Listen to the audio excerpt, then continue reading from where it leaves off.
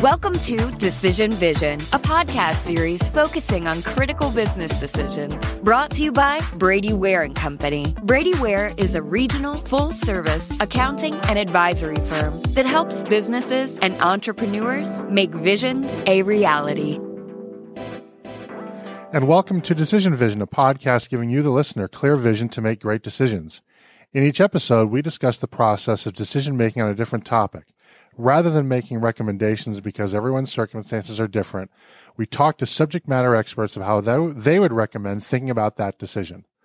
My name is Mike Blake, and I'm your host for today's program. I'm a director at Brady Ware & Company, a full-service accounting firm based in Dayton, Ohio, with offices in Dayton, Columbus, Ohio, Richmond, Indiana, and Alpharetta, Georgia, which is where we are recording today. Brady Ware is sponsoring this podcast. If you like this podcast, please subscribe on your favorite podcast aggregator, and please also consider leaving a review of the podcast as well. So today's decision that we're going to discuss is, should I consider selling my business? And for most people in business, there will never be a bigger decision you ever have to make in your life than whether, when, how, and on what terms to sell your business. And selling a business is made even more challenging because most people only do it once in their life. There are a few people that are serial entrepreneurs, and we're going to talk to one in a second. But most people, if they've had a good run, they sell their business, they get out, and then they go do something else, particularly if they happen to be good at leisure. And the thing about selling a business, and I'll be the first to admit this, even though I advise people on selling businesses and I charge exorbitant fees for helping people do so, is that it actually, when you get right down to it, it's not rocket science, but a lot of it isn't necessarily intuitive. And the process of even wrestling with the decision on whether to sell a business is often such an emotionally entwined decision that has far-reaching implications even outside of the business itself, that it can be very challenging to have a clear head when you're approaching that decision. And, generally speaking, in selling a business, there is no do-over, right? Once you sort of sign those documents and money comes out of escrow, and if you have that kind of business, the keys are turned over. If it's a virtual business, then all the passwords are handed over. That's sort of it. So if you have sellers or more, so your only real recourse is to start a new business and do better the next time. So it's an important decision to get right, and it's one that like I said, you don't really get a mulligan on this. And in trying to figure who would be the best person to talk about this, I'm fortunate that a friend of mine actually is one of those few that has actually sold multiple businesses. So he's been through a few of these rodeos, and he hasn't sold them for other people. They're actually his businesses. And so without further ado, I'm going to introduce my pal, Ed Ricker, who has come all the way from Avondale Estates, which, if you look at a map of Atlanta, should be about a 10-minute drive. But the way our highways are set up, it basically is about an hour and a half. So I really appreciate him coming into the studio today, because he's also got a 90-minute drive back. But Ed has actually started and sold 4 businesses, at least 4 of which I'm aware. He'll correct me once he comes on. But he's currently CEO of the Avondale Innovation District in Avondale Estates, Georgia. He is also the owner-principal of Tudor Square, a community-oriented quality dining, shopping, and entertainment venue supporting small independent business owners in downtown Avondale Estates, Georgia. He is the general manager of the 151 Locust Fund 1 LLC, which is a fund established for the purpose of providing seed funding to Metro Atlanta technology startups. Ed was also the mayor of Avondale Estates for 6 years and is an adjunct faculty member in the Emory University Business School's Startup Launch Accelerator program. Ed Ricker, Your Honor, welcome to the program. Thanks, Mike. It's a pleasure to be here. So, by the way, I took a jetpack here. Did you take a jetpack? Yeah. I think that's the best way to get here. 10 minutes. Really? Yeah. No, thank God for Georgia Tech inventing that stuff, man. Absolutely. So, let's dive into. There's a lot of ground we can cover. I hope we can cover all of it. Can you talk to us a little bit about the businesses that you have actually owned and sold? Absolutely. I'm mostly a software guy, so the businesses that I've founded or co-founded were really about software, about the creation of value through pushing little buttons to make stuff happen. So, and I've had the privilege of being on some really great teams, and also being able to cash out a few times. So, started in 1988 when you weren't born yet. You silver-tongued devil. Absolutely. And so what we did was we built a software system that actually worked with hospital systems and large systems to kind of get people in the hospital as quickly as possible. And it was what it turned out to be really was a marketing thing. And so we built that up, sold that to a group of investors in 1991. And then I was a minority shareholder in that. I had an angel investor that had put money into that. Then the next one we also was in healthcare. I think once you get to be in a domain, you get to know people. They get to know you. You start to kind of build a reputation. So healthcare has been very, very good to me. And I've done 4 healthcare startups and sold 3 of those, 2 of those to public companies. And then in 2004, I actually bought an online community because I'm very interested in community. And built yes, you are. Yes, I am. That's definitely been your MO. And both online and in the real world. And it's just fascinating to see how people work together and how they don't work together, and what they need, and how we might be able to help. But we built that online community up and sold that to a public company in 2011. So that's kind of the story, is the ability to build a solution, a tool that solves a problem, build a team, build it up. And then the first one, I think you mentioned, was really difficult to sell because I was a minority shareholder. It was everything to me at the time. And when it got sold, here's the thing though, when you talked about the escrow, the cash coming in, and you think about buying the yacht, but you missed a step, and that's the part where you have to stick around for a little bit and deal with the new owners. So that was the first time I had done that, and it what happened is they kind of put me in a room and ignored me for a while, and then I watched them kind of do what they wanted to do. So you can't make decisions anymore because you've sold it. You're exactly right. But normally, once you sell it, especially like a software business, any other business, you're going to be there for a while to watch that transition. So that can be a difficult thing. And over the years, I've been able to kind of look at the idea of building with the end in mind, which is to sell it. So now, what was that transition like? I mean, I know you personally. I don't see you as a very good employee. And I mean that with all the love I can possibly muster. Yes, absolutely. But I consider myself, and my firm will tell you, I'm a terrible employee. Yeah, I'm a terrible employee. I will admit that. And I think the first time I sold, I was also a terrible seller because I was so emotionally involved and so focused on what I thought was right for the business. But I didn't have any say anymore. I didn't have any vote anymore. So it becomes very difficult to hang around and see people do things that you probably don't agree with. And also remember the alignment I had with the sellers was, they had the money, they had an idea of what they thought they wanted to do, and I really didn't know them that well. And when you start to kind of see the team change and see kind of what they think is right, it can be very difficult for a seller to kind of be in that world.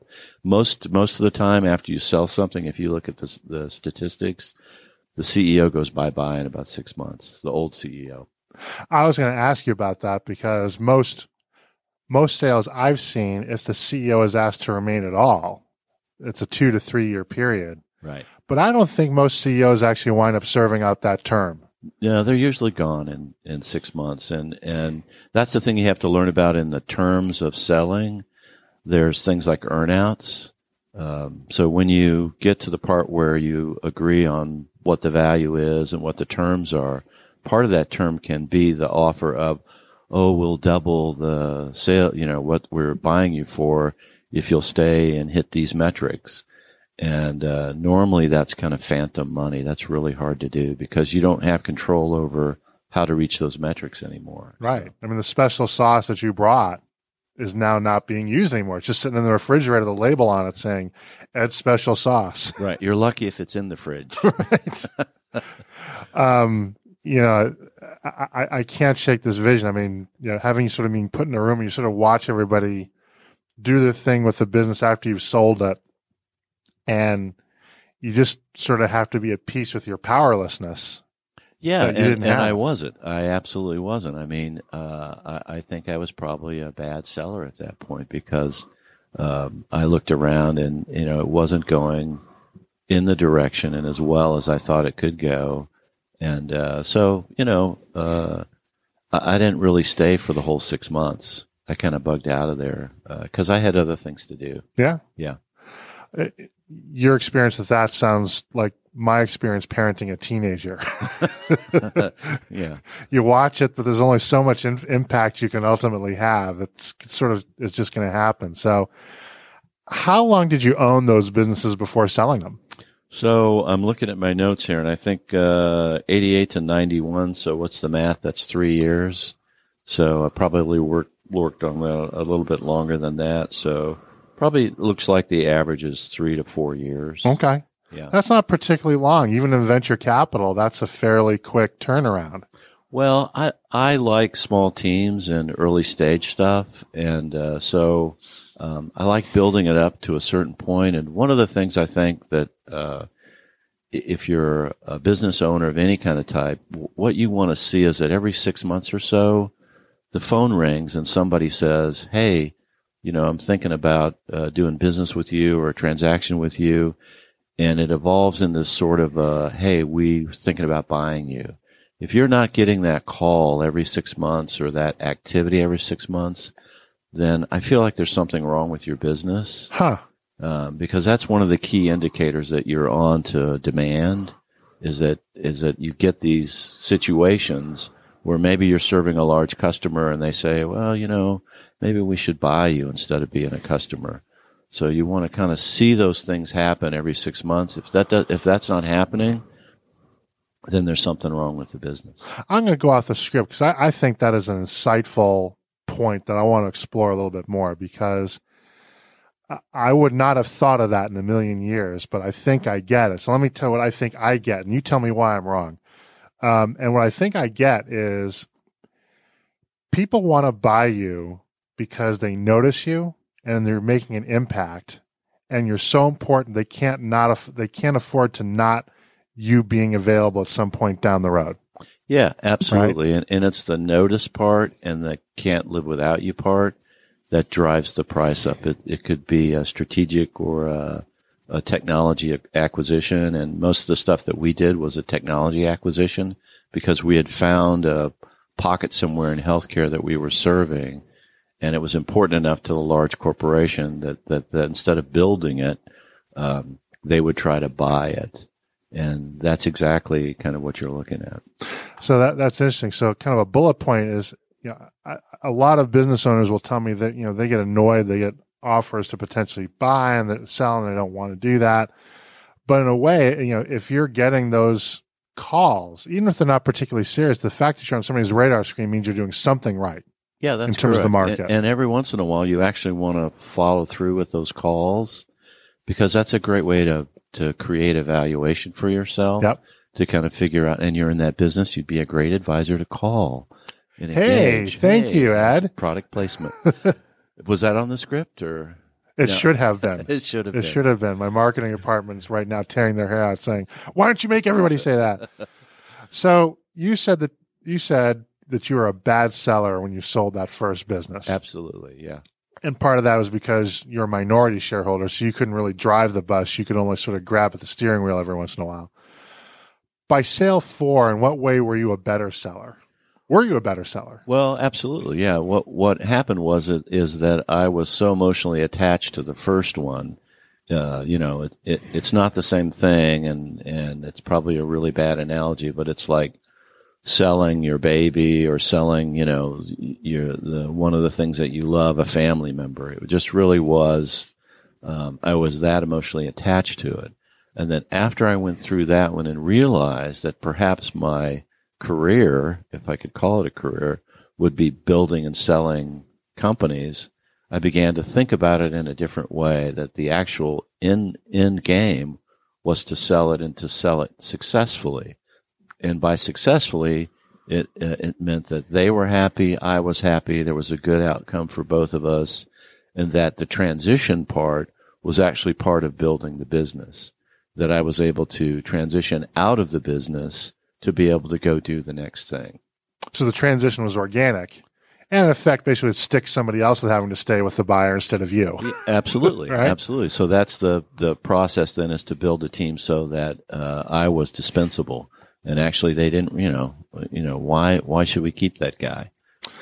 Now I'm curious, and I may be all wet here, but I'm curious if also the financial dynamic changes. When you sell your first business, I suspect, but do not know, that was a lifestyle changing event for you.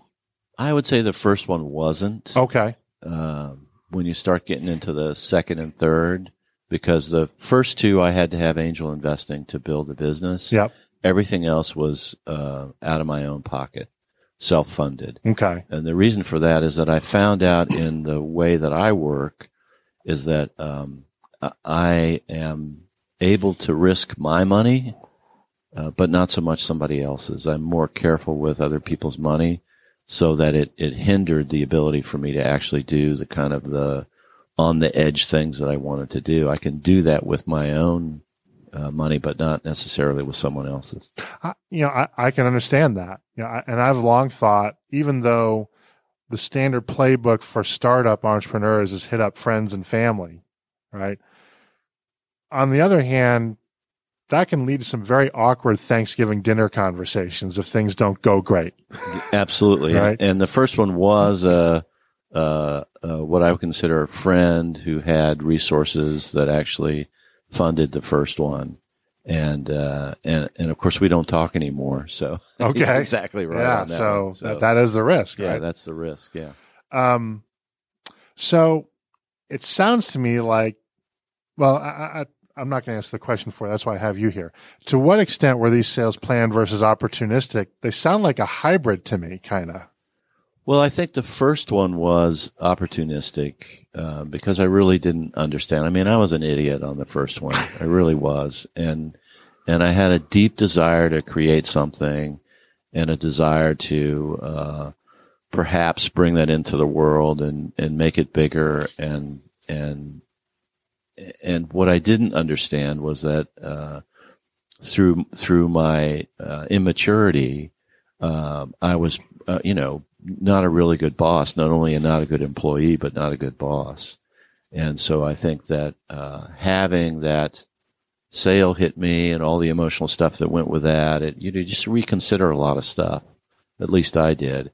And then as I built, teams that actually were the core of the success, you can't be successful without a great team. I'm just really fortunate to have people that were able to help me and teach me and, gather the things that we needed to be successful, that we're able to build these businesses up and sell them. So I think I avoided your question. I'm not sure. I think you eventually got around to answering it. Yeah. So a common thread here is that all of your businesses sold within 2 to 3 years or so. What did those businesses look like? What did they have in common that made them saleable at that 3-year period? Why do you, I'm sure it wasn't luck. Well, yeah, it is luck. I mean, it's, there's a thing called the lucky bus that drives around And if you're standing out on the street and the Lucky Bus stops and they say, "Are you ready to go? You got your bags packed?" And you have your bags packed and you're ready to go, you can hop on the bus. And the bags packed is actually the work to be done, the job to be done. If the Lucky Bus stops and they say, "Have you got your bags packed?" and you go, "No, wait a minute. I'll go finish packing." When you come back out, the bus is going to be gone. So the idea I think we had going forward after the first one was to kind of always be in the way of a larger company. How could we, imagine this giant that's walking or stumbling around. How can we annoy them enough that they'll look down and pick us up and go, "Oh yeah, this looks tasty. I'll eat it." That was the idea. So what we did was we developed ways to deploy software and ideas in the world so that we wound up in front of a large corporate entity that we knew eventually would probably want to do what we were doing, but they weren't fast enough to be able to do it. And so they would say, "Okay, well, it's just cheaper for us to kind of scoop this up and go with it." So what that tells me is that your approach has been always prepared to be opportunistic. Yeah. Right? So to sell, right. And to sell. And one of the things I would encourage entrepreneurs and CEOs to do is there's a thing called due diligence, which is very exciting. And it's even more exciting if it's a public company, because when they want to buy you, they really come and look at everything. It's basically a proctological exam without the anesthetic, or I'll just leave it at that. Yeah. And it lasts, not seconds, but hours and days. Yeah, absolutely. Just to make it extra fun. Yeah, extra fun. So what I learned after the first one was to create, and I'll make it simple, like, those little paper boxes that you put files in. So when you're doing things like you have a contract, or you have an employment agreement, or you have anything that's paper that's important that they're going to look at later on, you just make a second copy, you throw it in that box. And when the due diligence comes around, you can just go point at that box and go, all the stuff you want's in that box. And it makes it a lot easier, because when they do come and do due diligence, if you're not ready, you got to go through all your files and find this stuff, and it's really time consuming and distracting. Right? Yes. And also, I gotta believe, and I've always advised clients on this, so I hope I'm right. There's something to be said for making yourself easy to buy. Absolutely. It doesn't necessarily make you more or less valuable, right, but just offering that path of least resistance. Well, what can happen is that, for instance, when you talk about opportunity, one of the purchases that was made by one of the software companies was that the public company had actually issued some bonds. So they had gotten some cash, and they had a timeline when they had to spend that cash. So, Sounds like the government. Absolutely. We got a budget to buy stuff. Let's go buy stuff. And that's somebody's job to be done, is to do M&A.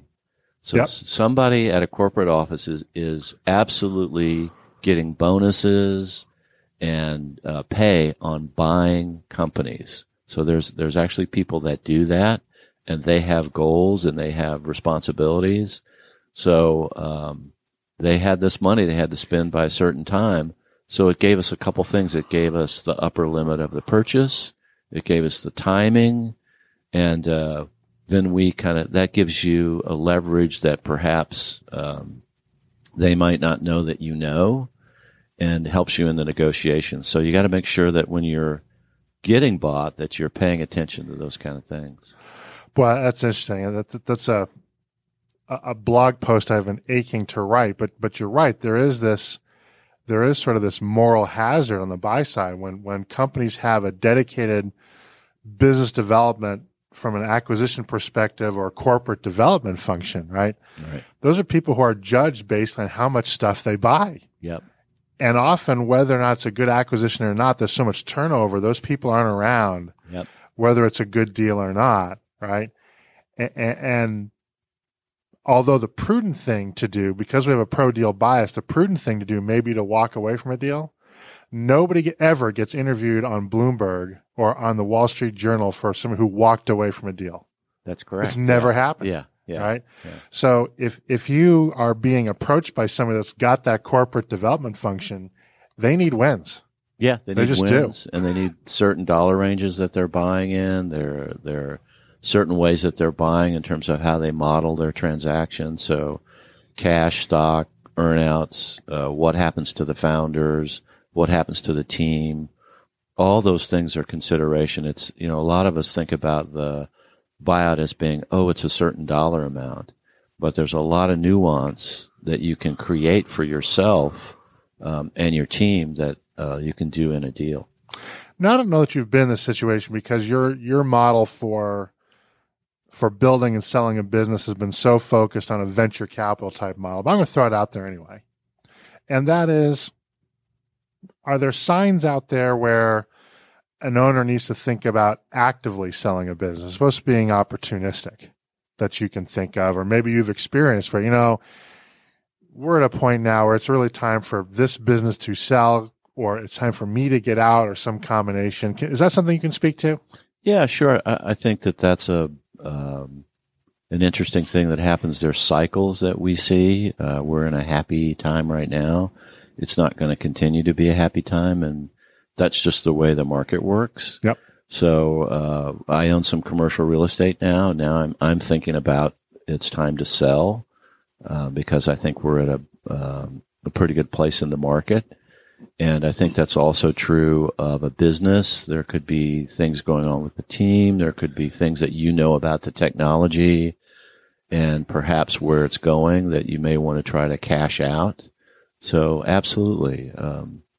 I think an example for that for me was that, 2008 was the precursor to a horrible 2009.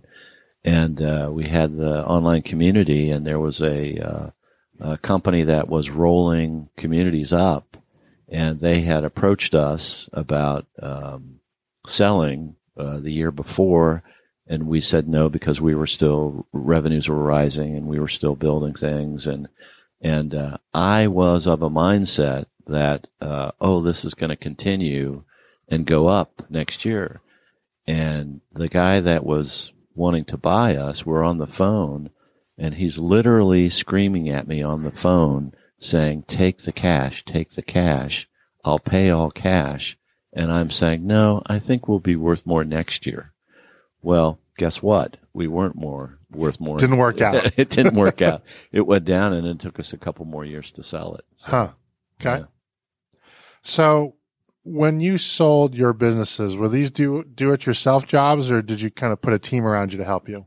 Well, the team part is a CPA, and also we use the same legal team to do the sell part. The deal structure, the first one I was a minority shareholder in, and so I wasn't as involved in that, and progressively got more involved in the other ones, and pretty much full on. I think the idea is that you agree on a face-to-face. Usually you kind of agree with the principles. This is the price, the terms, what happens to the team, what happens to you. And you kind of wind up with maybe a one-pager, a page and a half. And then it's called a term sheet for those of us in the audience. Term sheet. Thank you. I knew there was a name for that. And then what happens is that 2 pages turns into 30 or 50 pages of mind-numbing legalese and schedules. Oh boy, you're not kidding. Yeah. And so that's it's only one of the most important decisions in your life, so you have to read it. You have to read it, and you have to have a team that can interpret it for you, and you have to have both on the financial side and on the legal side someone to make sure that what you think is happening in your head is actually what's in the document. That's the most important thing. It's like you can look at the documents and you can see, what the outcome will be if certain things happen. I got tripped up once by one word in a document that was part of an earnout. And, it cost a big bucket of money because we interpreted that word differently than what it actually meant. And that was one word in probably a 40-page document. Whew.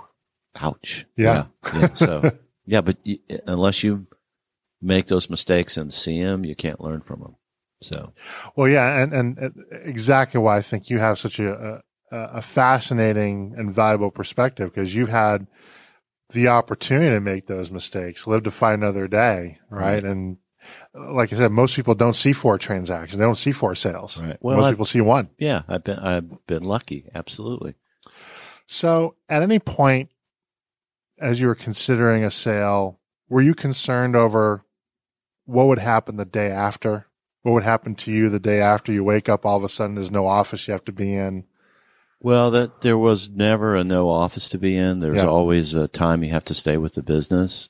And after the first one, I was able to say, all right, I know my job to be done in the world is to start them and sell them. So I know when the new people come in, I want to underpromise and overdeliver, but I also want to have a team in place to where the business really doesn't need me. My job was to think about the really big things. And so usually by the time the deal was done, or even before that, I would be envisioning the next thing that I would be building. And that's always been the case, is that I know it's time to sell because I'm thinking about something else. Did you ever find that being involved in a sale was kind of an emotional roller coaster? It's absolutely an emotional roller coaster all the time. And remember this idea of kind of looking at every 6 months someone calls you and they say, hey, maybe we should do a deal. Well, I would do those to see kind of what the value is, to see how prepared I was, to see if our story was right, and to see if it was a real deal. And sometimes there are corporations that want to really go to school on you. So they'll say, hey, we're interested in buying you. And you go, oh, that's exciting. Come on in. I'll tell you everything. Right. And then they go, oh, we've decided to build it ourselves. Thanks. You're totally catfished. Yeah, absolutely. So you have to know at what point when you go, oh, these guys are going to school, and then you just kind of shut it down. So I've had those experiences where I'm like, oh, okay, yeah, no, I'm not going to show you that. Thanks. And how about within? I mean, in my experiences, most deals are called off at least once before they ultimately happen. Yeah, absolutely. Right? Yeah. And how do you kind of stick with that and keep a level head as opposed to just, setting up a YouTube video of yourself taking a baseball bat to a room full of computers and file cabinets? Or maybe you do that, and that's how you sort of keep your head on straight. Right. How do you manage that? That's why glassware is always in danger when they're around me. So please don't bring me glassware. I think the idea is to isolate it from the team and compartmentalize it in your brain, because what can happen, I've seen this with teams, where the CEO gets excited about a sale and they move off the mark of what they're trying to do with growing the business. And these things can take 6 months, a year. It can take that long to find out it's a folly. So if you get pulled off growing the business, then what happens is your business dips. So your next sell gets delayed because you got to build that back up. So the idea is isolate it from the team until you actually have a term sheet that looks real and looks doable, and maybe even the first draft of the purchase agreement. And then make sure that while you're doing that, you're continually serving the business. And that's another great reason to sort of have basically build your due diligence package as you go along. Absolutely. Because then you don't have to bring your team in. Yep. And there's no sort of smoking gun. Right. If you've hired people that are smart, you start asking for documents, all of a sudden they'll realize that's why. Yeah. Right. But if all of a sudden you just have this box and you just say here, right, then that gives you the option. Right. To be a little bit more. If you're walking around, can you sign this employment agreement really quickly? Yeah, it's a little late. Yeah. My lawyer will be back to you with yes. some thoughts on what I'd like in order to sign that agreement. Yes. Right. And sort of the other side to that too is deals die 1,000 deaths, but also, deals are never done until they're done. And I think, I've seen this, you've probably seen it too, is plenty of businesses die while they're up for sale. Yeah. Because the process of selling a business really becomes a full-time job. Right. And it can very easily distract you from actually running your business to the point where maybe a deal just doesn't happen because it doesn't happen. Or I've even seen it where the business has deteriorated so much during the due diligence process that it's just no longer the valuable asset that prompted the initial proposal to buy in the first place. Yeah, absolutely. Right? That's correct. Yeah. And that's why it's important, I guess, to have those advisors and have that due diligence ready to go, because you've got to just accept that it's 2 full-time jobs. Yeah, it's the exact same thing as raising capital, only you're selling the business. It's the same kind of process. And so when you're raising institutional money, you're also doing the same kind of things, and it's the same kind of roller coaster, but it's the end game. And I'll share with you a secret that I tell my buy-side clients. Oh, a secret. Yeah, Great. a secret. Okay. Is that many sellers, if they've never sold a business before, they start to get what I call Costa Rica syndrome. Yeah. Which means that mentally, the second they think that those dollars are coming in, Yep. they're already halfway to their condo in Costa Rica. Yeah, absolutely. Right? Yep. And once they're there, the buyer acquires extraordinary leverage. Absolutely. Right? Yeah. And even for let's say they initially talked about a $10 million purchase price. Well, in our due diligence, we really only want to pay 7. Yeah. Right. And if the seller has exposed themselves where the business is going to be hard to recover, but also mentally, Yeah. they have to now say they have to get back from their tropical paradise, Yep. right? And cocktail drinks and so forth and come back. They don't want to do that. Now they're just looking at that $3 million difference as a number.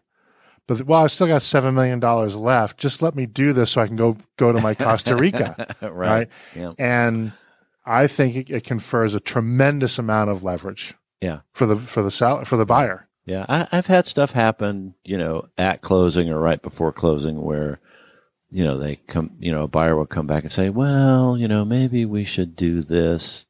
And you have to be prepared to say no. Yeah. You have to be able to say, you know what? That's okay. We'll pass. Yeah, And, that's right.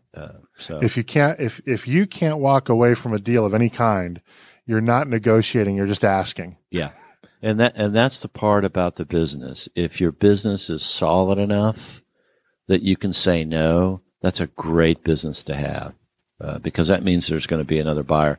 And also you always want to have a horse race, even if it's a pretend horse, so that A stalking horse. Yes, so that when you're winding up with a single buyer, there's always this other entity that perhaps might pay more or do quicker or be kinder to your employees, that sort of thing. So a one buyer deal is really no fun.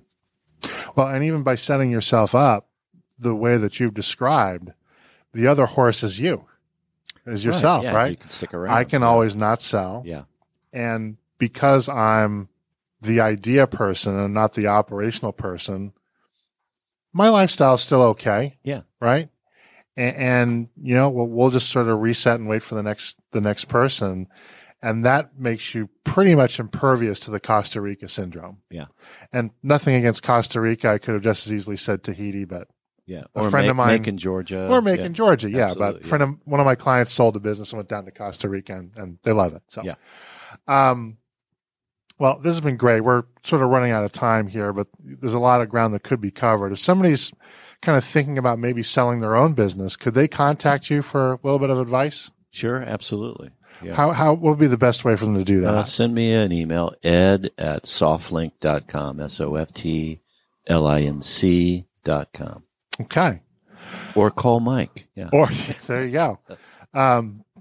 But Ed might be free. I know that I'm not. Yeah.